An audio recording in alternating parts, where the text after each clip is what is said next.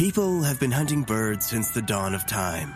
They've been hunted for food, for feathers, and more recently for pleasure and sport. People hunt many different types of birds for many different reasons, and you are about to hear some of the stories behind these reasons. This is the GoHuntBirds.com podcast.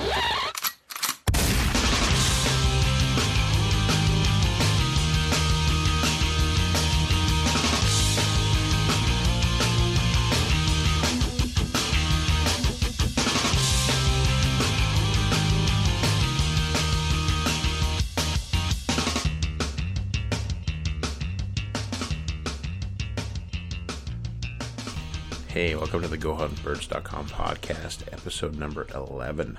Today I have Dan Scorziello from Engine House Coffee, and we're going to chat a bit about the coffee that he's making for Go Hunt Birds, as well as a bunch of other stuff related to coffee, get a bit of a history of what his business is about, and kind of chat about why we decided maybe that bird hunters need a coffee for themselves. So as always, thanks for listening to our podcast, and enjoy.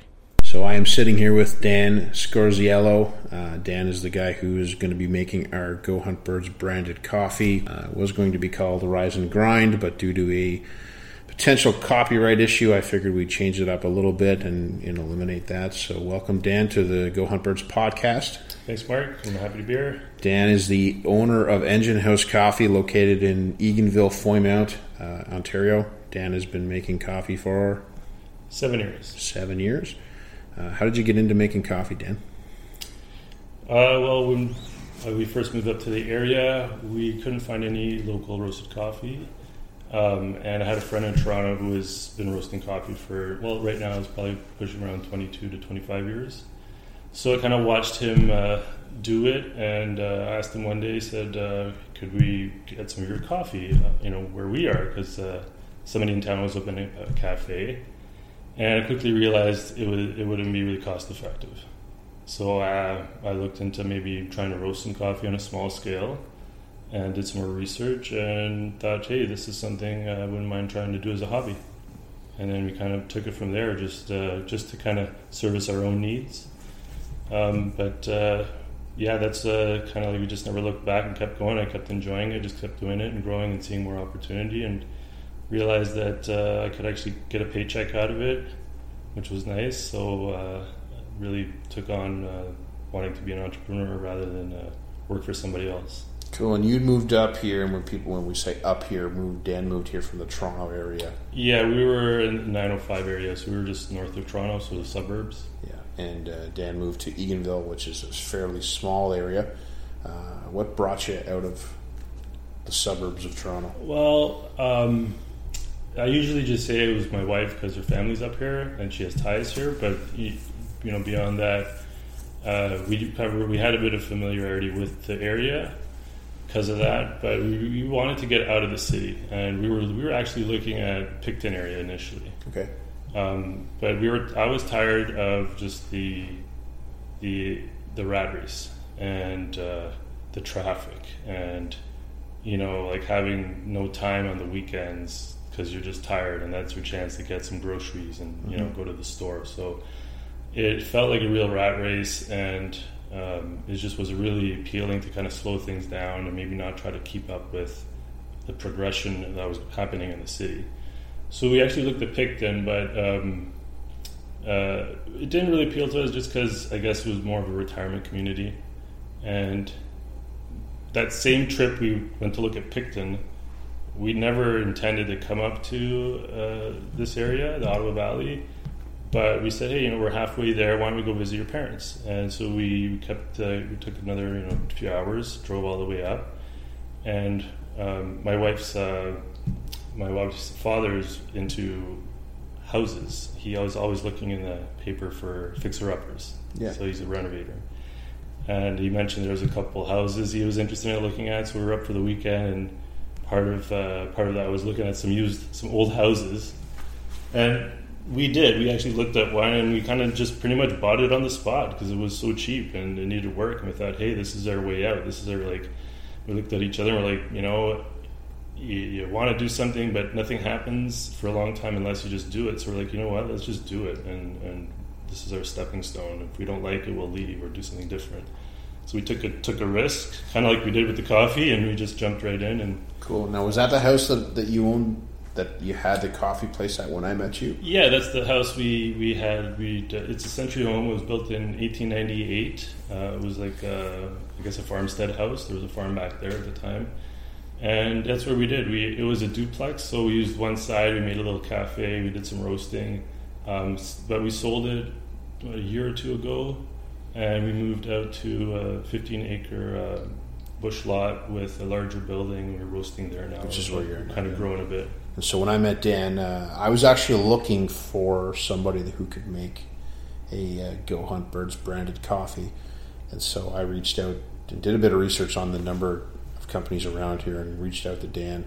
And that's where I met him. He had a little cafe, I guess you called it. And you had your own coffee there and baked goods and stuff like that. Yeah. You know, so that would have been probably 2 or so years ago. At least 2 years ago.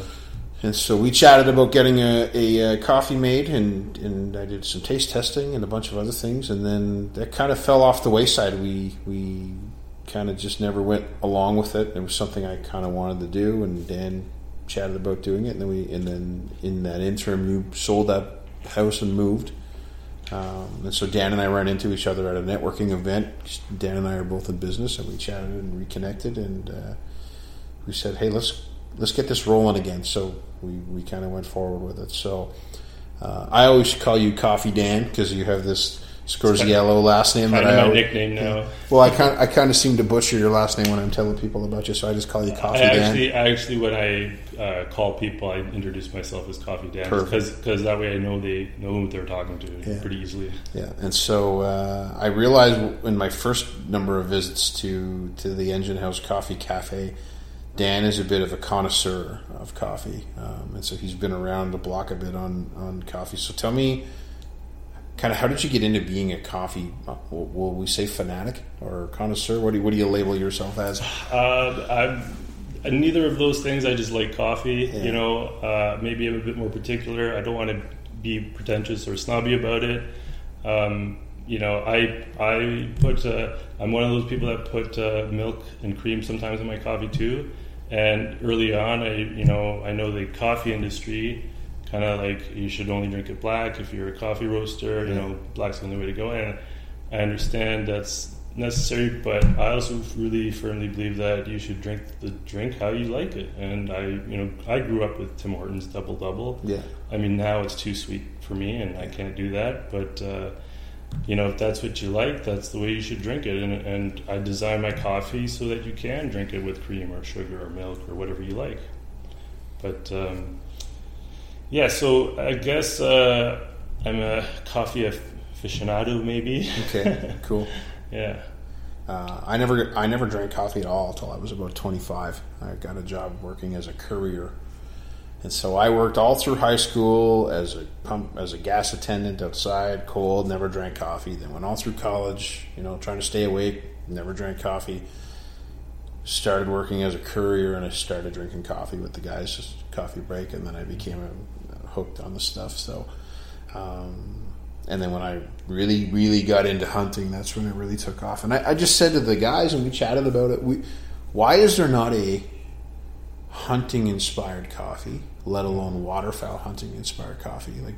Like we're getting up at such stupid hours in the morning, and we're generally up for the day. It's not uncommon to get up at 2 or 3 or 4 a.m. to go hunting, and you just inhale coffee all morning.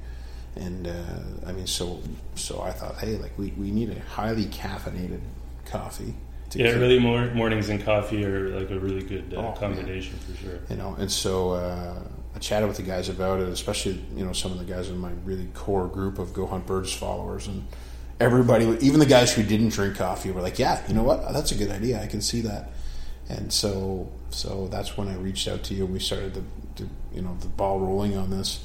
And so I got a bit of a learning lesson, because I'm sure, like most people, they think the darker the coffee, the more caffeine, which Yeah, a lot of people have the misconception. They think it's stronger tasting, so it's that it has a stronger potency of caffeine, which is not the truth. Which is the opposite, actually. So it's the caffeine is actually roasted out of the coffee. It evaporates. It turns more and carbonizes. Yeah. So the lighter the roast, the more caffeine. Yeah, and so. But too light a roast, and you're not going to actually enjoy the coffee. It tastes bitter. It tastes bitter. It tastes sour. Yeah. Yeah. And so, so you actually learned a lot of this. You actually went on some tours to where coffee's made, right? Yeah. So one of my trips, the most memorable one I went on was to Colombia, and that was a real eye opener. We went to one gentleman's farm who had about 14 hectares. And saw exactly how all the coffee was being produced and the amount of labor and just the particulars of actually growing it. Just like we eat corn here or apples here.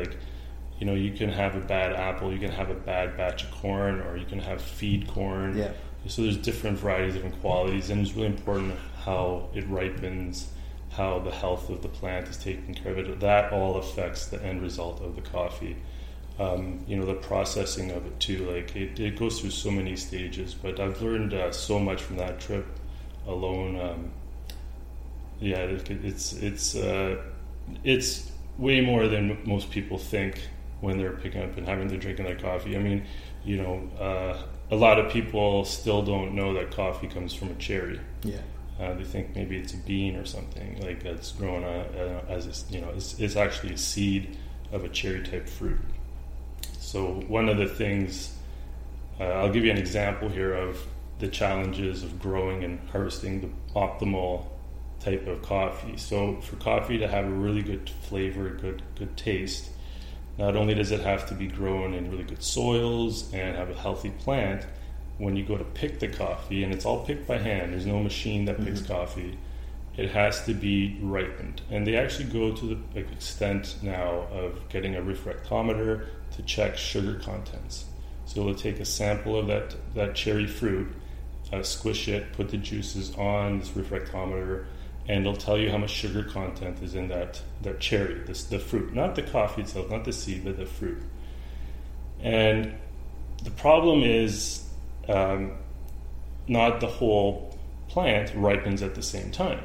So for anybody, for a farmer to be able to pick an amazing crop of coffee, and there are some very specialty farms that do this, and it's extremely difficult because you have to train people who are used to doing things a very different way to now pick only the ripened cherries and leave the rest on the branch and come back the next day and pick again. So most of the coffee in the world, they pick the unripened cherries and the ripened cherries all at the same time for efficiency. That's all put together, and that's what happened. That's where most of the coffee we drink, or the coffee that you see at a lot of the franchises or the chains, it's sour. You can't drink it black because it's like eating an unripened apple. It's like eating an apple, you bite into it and it tastes sour, it's bitter, it's so that's the difference right there. But coffee's coming a long way, and I've had some coffee where it has just the delicacies of like a beautiful tea, where the flavors are so pronounced, there's no bitterness,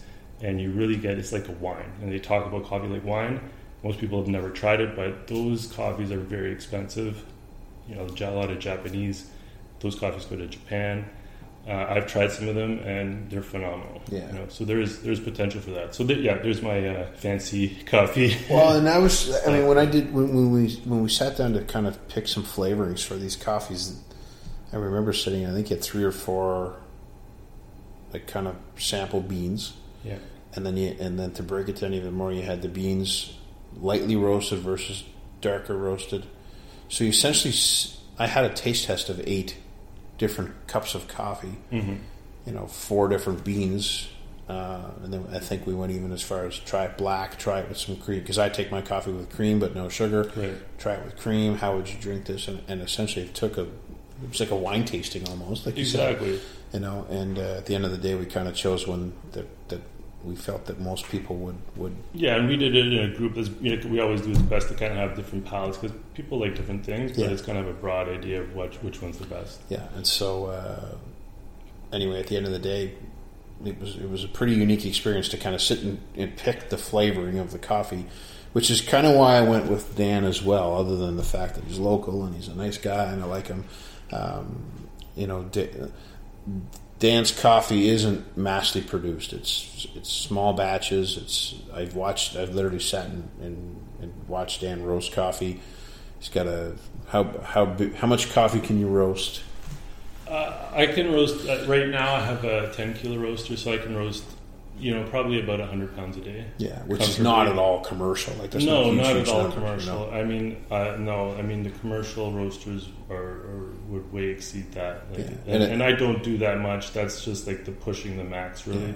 I maybe do between 100. I would do about 200 a week. Yeah, and I know that's a machine that you just bought recently, substantially bigger than the one you had before. Yeah, I bought last year. It's an older machine, but these older machines are actually sometimes built better, in my opinion, than some of the new ones where they kind of cheapen on materials for costs and that. Yeah. So it's a stainless steel drum. Like essentially, a coffee roaster is kind of like a dryer. It has a drum, which is turning, and then fans to move air, and a heat source underneath. Mine is propane, but some of them are electric, or very few are electric, I should say, but they're mostly gas-fired, like a fired machine. Yeah. And I asked Dan where the name Engine House came from, and it's ironic because he said, the coffee machine kind of looks like a steam engine, and it does, and it sounds like one. And it sounds like one, too. When the beans are turning in there, it sounds like it's chugging along. It's like a chugga-chugga kind of... So it's pretty cool. So Dan has branded himself, with his brand of coffee, and he's got a number of different flavors and varieties that you can buy outside of the one that he's done for us. You did one with CBC. We did a still standing TV series that was on CBC. So they actually came to Eganville, and we did an episode with them. Oh my God, that was 4 years ago, maybe. Yeah. So they showcased our little shop, and actually at the time I had a 2 kilo roaster. So that's, our beginnings were very, very small. We were doing 3 pounds of coffee at a time. And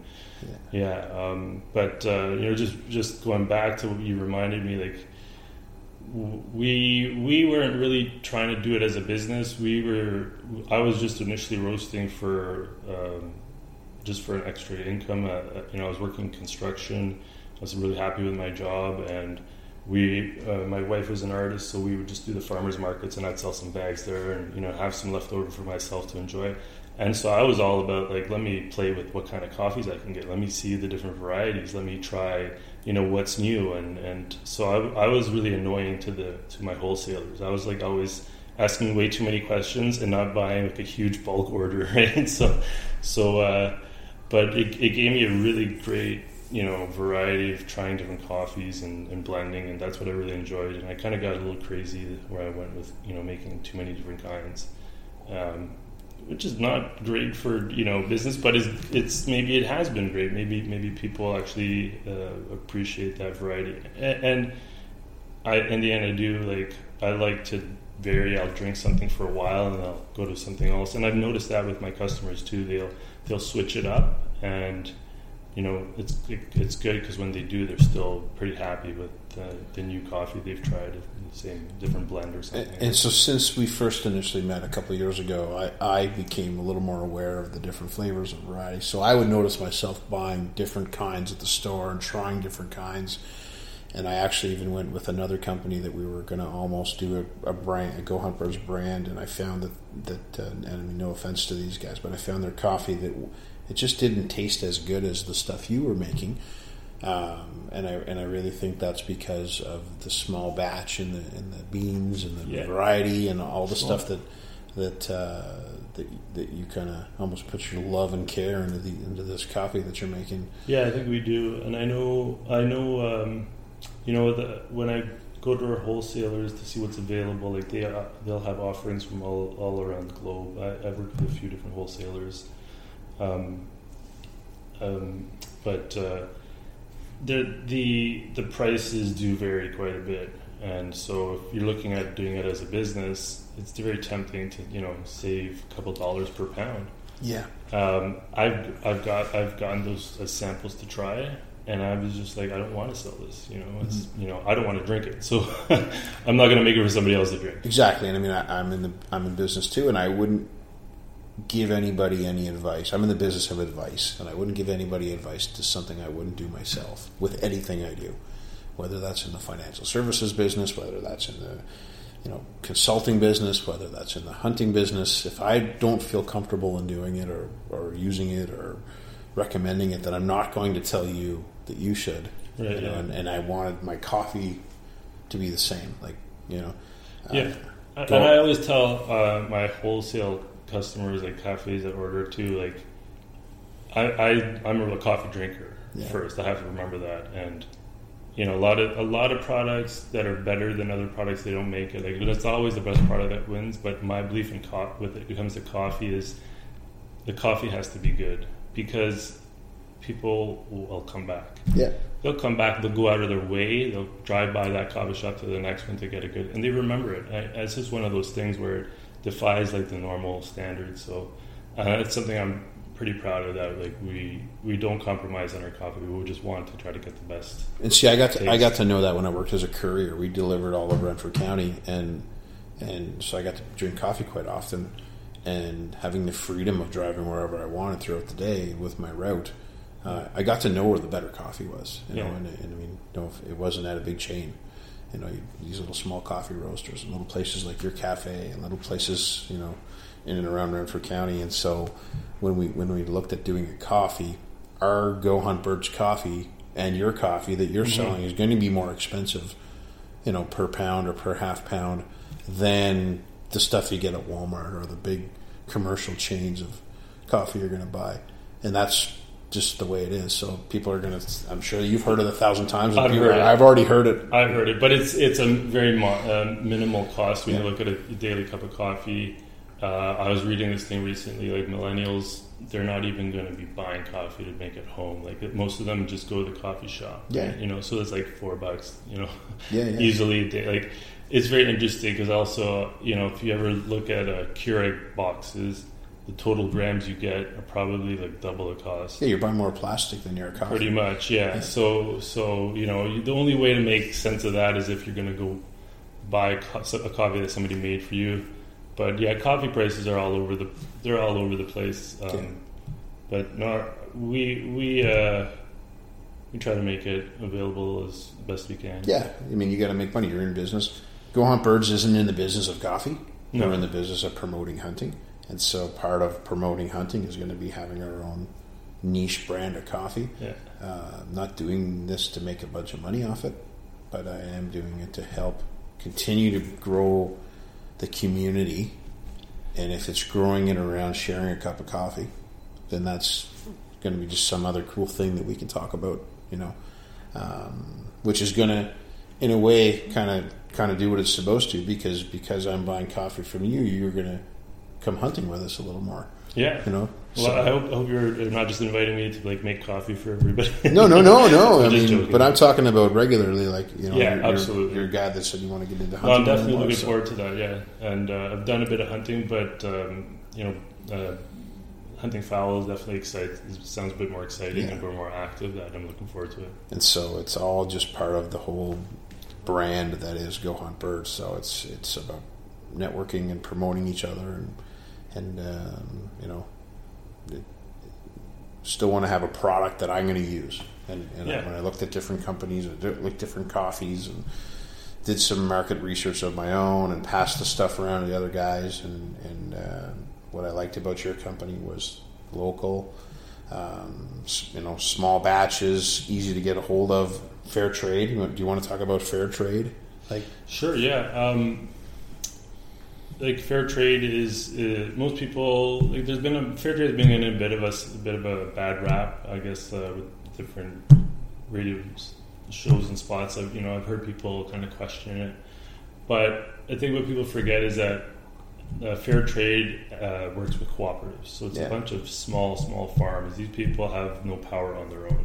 they're remote. They don't have a truck to drive their coffee to a warehouse or something. So these farmers would basically be selling their coffee to anybody who comes by if the road is not falling apart. So it really is like the Aboriginal, the small villagers. Then the only way they kind of function and work is if they work as a community. So fair trade comes in, they establish a cooperative, and if you look at just comparing the price of what they make and their earnings to, say, a private farm, they may not be as good.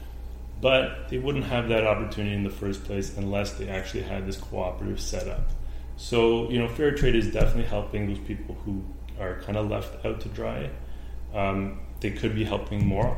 There's always room for improvement. But these small communities, they're probably the ones that have no education, probably have problems with, violence and corruptions and all kinds of, small problems. So it's just a good idea to remember that there's more to the picture than what you hear or what people see. But it definitely is a supportive, social supportive system that I believe in, and I think, I think I've always believed really strongly, coffee is the second most beverage drunk in the world, and it has a huge impact for helping any social justice. I'm assuming water's the first? No? I think tea is, actually. I think tea is, it's funny, you would think water, but a lot of places in developing countries, the water is not safe to drink. They have to boil it. And if they're going to boil it, might as well add tea. Yeah. Cool. So, talk to me about ground versus whole bean. Full freshness factor, yeah. Coffee is pretty much is like, think of coffee as bread or baking, right? Yeah. So, you want to eat it as close to when it's out of the oven and cooled off. It's always best to have it fresh, obviously. Yeah. So it oxidizes. So if you have a loaf of bread on the counter and it's untouched, the inside will still be fresh for longer. As soon as you cut that bread and start slicing it, if you get sliced bread and you ask the baker to slice up this fresh loaf, it's going to stale much more rapidly. Same thing for coffee. As soon as you grind it, all that part of it is exposed to oxygen, and it starts drying out and staling much, much faster. So I always recommend it's best to grind your own coffee right before you drink it. That's the best way to enjoy, what you're paying for, and to have a better experience with the coffee. Yeah, because when people buy coffee from you, it's the same price, I assume, ground or whole. It is the same price per. Yeah. So grind your own coffee. You're going to get a better. You're going to get a fresher coffee. You're going to get a better taste. You're going to get the caffeine will be stronger as well. Yeah. Right, because that oxidizes away as well. So you're going to create less work for you because you don't have to grind everybody's less work for me, a huge bonus. That's awesome. Yeah, but some people like convenience, and if you're going to grind it, then make sure if you're going to grind it ahead, on your take your own risk. Keep it in an airtight container. Definitely, oxygen is one of the worst things, and sunlight. So keep it, and heat. So just keep it in an airtight container, not close to the stove, and hopefully it's not like a glass container or something that blocks the sun. Yeah, and you can buy a little coffee grinder for $20 or $30. Yeah, even the really cheap ones are better than you don't need the most expensive grinder. Any grinder, I say, always grind. Like if you can grind, it's always better to grind, even if it's a cheap one. So fine versus coarse, same idea. Like people, for what? For the ground coffee, do people want to grind their coffee fine or coarse? It really depends how you're going to make the coffee. Yeah. Like if you're gonna use a paper filter, you want it as a finer grind. Yeah. And it's getting more technical into like a bird grinder, which basically allows the coffee to be ground very consistently. Blade grinders are the little whippersnippers, kind of like a mini blender. Yeah. Those ones will pulverize it and grind inconsistently. But I would recommend that it's still better to use a blade grinder, have it ground fresh, and use a paper filter. Like the paper filter will catch most of that, those small grinds that really... Yeah, and it's... I'll tell you, man, we were talking about this on the weekend, and when Keurig came out, it was the big hype, right? It was convenience and blah blah blah, and it was like, oh, let's try this flavor and that flavor, and I don't like that one, pour it out. You know, my wife and I had a house that had hard water, and we went through 2.5, like 3 Keurig machines, pretty much one a year. Yeah, because it would scale and it would get crusty, and the machine wouldn't work, and you'd run vinegar through it. I saw a post once, and it's like the people that think that the waste is the cup, but actually, in actuality, it's the machine. Yeah. There's more waste from the machine itself because they last about a year and they don't repair them. Yeah. There's no replaceable parts, so and so we had a Keurig machine, and we got rid of it, and we got another one, and we got rid of it too, and we went back to making coffee right around the time when I chatted with you about, and we've never gone back. And I mean, I drink probably 3 or 4 to 5 cups of coffee a day. Like, I'm a coffee 2 or 3 in the morning, 1 in the afternoon. I can drink coffee at 10 o'clock at night and go right to bed and not stay awake. You're highly caffeinated, Mark. Yeah, and I thought, like, hey, like, why not make a pot of coffee? It smells better. It's, it's there, and so I'm not near to the scale that you are, but I've become a little more of a connoisseur, or whatever we want to call ourselves as well. And sure. And so tell me a little bit bit we wrap this up. What are a little bit of the plans for Engine House going forward? So we're always learning and growing, but I like to take one step at a time. I don't have any huge plans unless they present themselves. I'm very open-minded to things, but I kind of like the way we are going with the size of things. We're slowly getting into more. One of the things I realized is availability. We have lots of people who love our coffee. They just always ask where can they get it, and my answer is usually like you have to drive half an hour. Yeah. So we're trying to fix that. It's available in a few stores in the Pembroke area. It's Wilkie's is one, Calabine. Ottawa Valley Promotions has it in their boxes, a few boxes from time to time. We're in Petawawa Independent and Deep River Valley Mart, Eganville Foodland, Little Coffee Shop in Cobden. So those are kind of the general ones in the area. I hope I'm not missing anybody. Wilkie's Bakery. You're in Wilkie's Bakery. Wilkie's Bakery, yeah, we definitely mentioned that. Yeah. So, and Pembroke is pretty much Calabine and Wilkie's. Actually, I should mention Nelson Street Pub. Yeah. Want to thank, big thanks to Corey there. He helped with designing the cold brew graphic. Tell us about that. Yeah, so I met at the same network meeting kind of thing. We chatted, Corey and I. He's the owner of Nelson Street Pub. Fantastic guy, super helpful. Runs a local pub in town, and I hear only good things about the place. Music's great. He also does some graphic design work in his spare time, and he presented, hey, you ever thought about doing like a cold brew blend? And I was like, no, I haven't actually. So he kind of presented the idea, and we started talking about it. And he shot me a little text with an image of what he was thinking, and I said, "Damn, that looks really cool." So he kind of pushed me forward with that, and that's why I have to thank him. But I said, "Let's do it," I said, "Just let's do it. It doesn't matter if it sells or not. It just sounds really cool, and I'm getting a lot of positive feedback from it, and people really like it." And So tell the audience what cold brew is versus, let's say, iced coffee. Yeah, so iced coffee, typically the difference is a cold brew is actually smoother.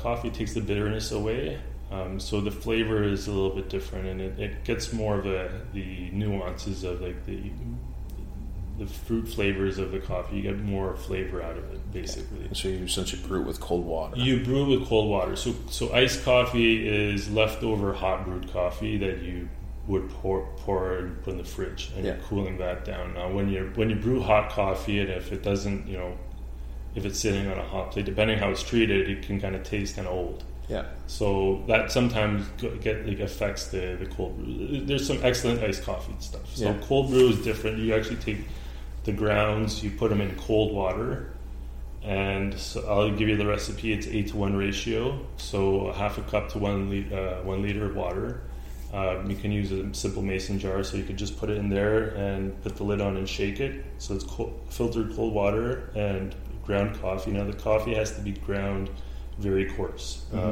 French press or even coarser than French press. So you just shake it up, put it in the fridge 14 hours. After that, you take it out, pour it through a coffee paper filter to take all the bean away. And basically you pour it through so the beans will kind of get away, and then you put it back in a container and it's in the fridge. So the really great thing about it is you have that in the fridge at your disposal anytime. You feel like having a cold brew coffee, boom, it's right in the fridge. You don't have to get your grinder out. You don't have to boil water. You don't have to turn anything on. It's like it's right there for you. How long will that stay good in the fridge? Usually it's gone before I know. At your house, I've never tested that one, but maybe the max, maybe it's like a week. Yeah, I'd say. Right on. So it's kind of like similar to that, like having iced tea or steeped iced tea. Yeah, if you haven't tried iced coffee, you definitely should give it a try. Yeah. If you want to go a step further, pour some of that the cold brew into a ice cube tray, make some coffee ice cubes. Cool. Absolutely great for this crazy weather we've been having. Oh man, it's been 35 degrees. When you want some caffeine and you just can't take another inch of heat, and the idea of a hot coffee is just making you sweat more. That's when you. Well, I'll tell you, if our hunting season, which is coming up in September, is anything like last September was, we'll be drinking iced coffee or cold brew coffee because it was so hot last fall. Oh man, and this summer has been the same. So I hope it cools off for the fall. Otherwise, goose and duck hunting in September is going to be sweaty. But no, that's good stuff. So where can people find you? You have a website. You have social media. Yeah. So Engine House Coffee. We are on Instagram and Facebook. We have a website too, enginehousecoffee.com. Google it. We're available. Yeah, on Instagram. So Instagram, send me a message on Instagram. I love seeing people's posts of or coffee or questions. Or I'm pretty active on Instagram, so you can find me there most times. Yeah, and so Dan has a number of different flavors or blends or brews, whatever you want to call them. Yeah, we have 7 different blends and a decaf. I don't count that as a blend because we don't actually blend the decaf. Decaf's decaffeinated offsite. But we have 2 medium roasts, so our Locomotion and Still Standing, 2 medium darks, which is Off the Tracks and Midnight Express. Those are both my go-to espresso blends I like. Yeah. And then I have 2 dark roasts. I have a Dark and Stormy, which is one of the bestseller ones. People really like that as a dark roast. And then the Roaster's Choice, which is basically served with people who like really strong, like kind of the strongest level of dark roast. Yeah, and now you have your cold brew, and he has the cold brew now, so that's the 8. Rise and Grind 'em is Rise is number 9. Which so if you're interested in getting the Go Hunt Birds coffee, you can get it from Dan. You can buy it in Pembroke at Wilkie's Bakery for now. It will be available at the East Hill Sports Show that we're going to be doing this weekend. That's where, and when I say this weekend, that's the 11th of August. Hopefully if you're listening to this, we will have got it up live before that. And then after that, it's going to be available in our Influencer packages. So due to the price of shipping coffee, I know a lot of people want to try this coffee, and it's, what we're going to try and do is sell it for $13 a bag or 2 for $25. And so what we're hoping to do is have that as a part of our Influencer boxes, because shipping 2 bags of coffee, as Dan can tell you, is pretty not cost efficient when you're shipping it all over. So if people are interested in buying a number of bags of coffee, like in large bulk, then I'm by all means ready to make some deals. But for those who want to try 1 or 2 bags, anybody locally can buy it in Pembroke at Wilkie's Bakery. Andrew will hook you up there. If you want to order it or add it to your order from Engine House, they're the same. I don't believe you just ship 1 bag. It's kind of a minimum order type of deal. We offer free shipping on a $50 order. Yeah. Otherwise, it's probably about $10 to $15 if it's for shipping. Yeah, you're going to pay just as much in shipping as you will. I mean, Dan will sell you the bag if you're going to pay I'll the sell shipping. you the bag. Our bags are, by the way, all the bags too. And the Bird Hunt, Go Hunt Birds coffee is also in a sealed bag with a valve. So it's airtight. The freshness factor is definitely there. Yeah, and that's the stuff that I'm selling as well. So don't be afraid if you want to buy a bit more. It will last. It's in a good sealed bag. That's my point. And so you can go onto his website. It will eventually be available on our website. And if you want to message me personally or on the Go Hunt Birds Facebook page or send an email to info@GoHuntBirds, we can definitely make sure that you get this stuff into your hands. And we're going to wrap this podcast up because apparently Dan has a carload of coffee for me that we need to transport into my truck. So we're going to wrap it up there and we'll go from there. Great. Thanks, Mark. Awesome, man. We'll talk to you soon.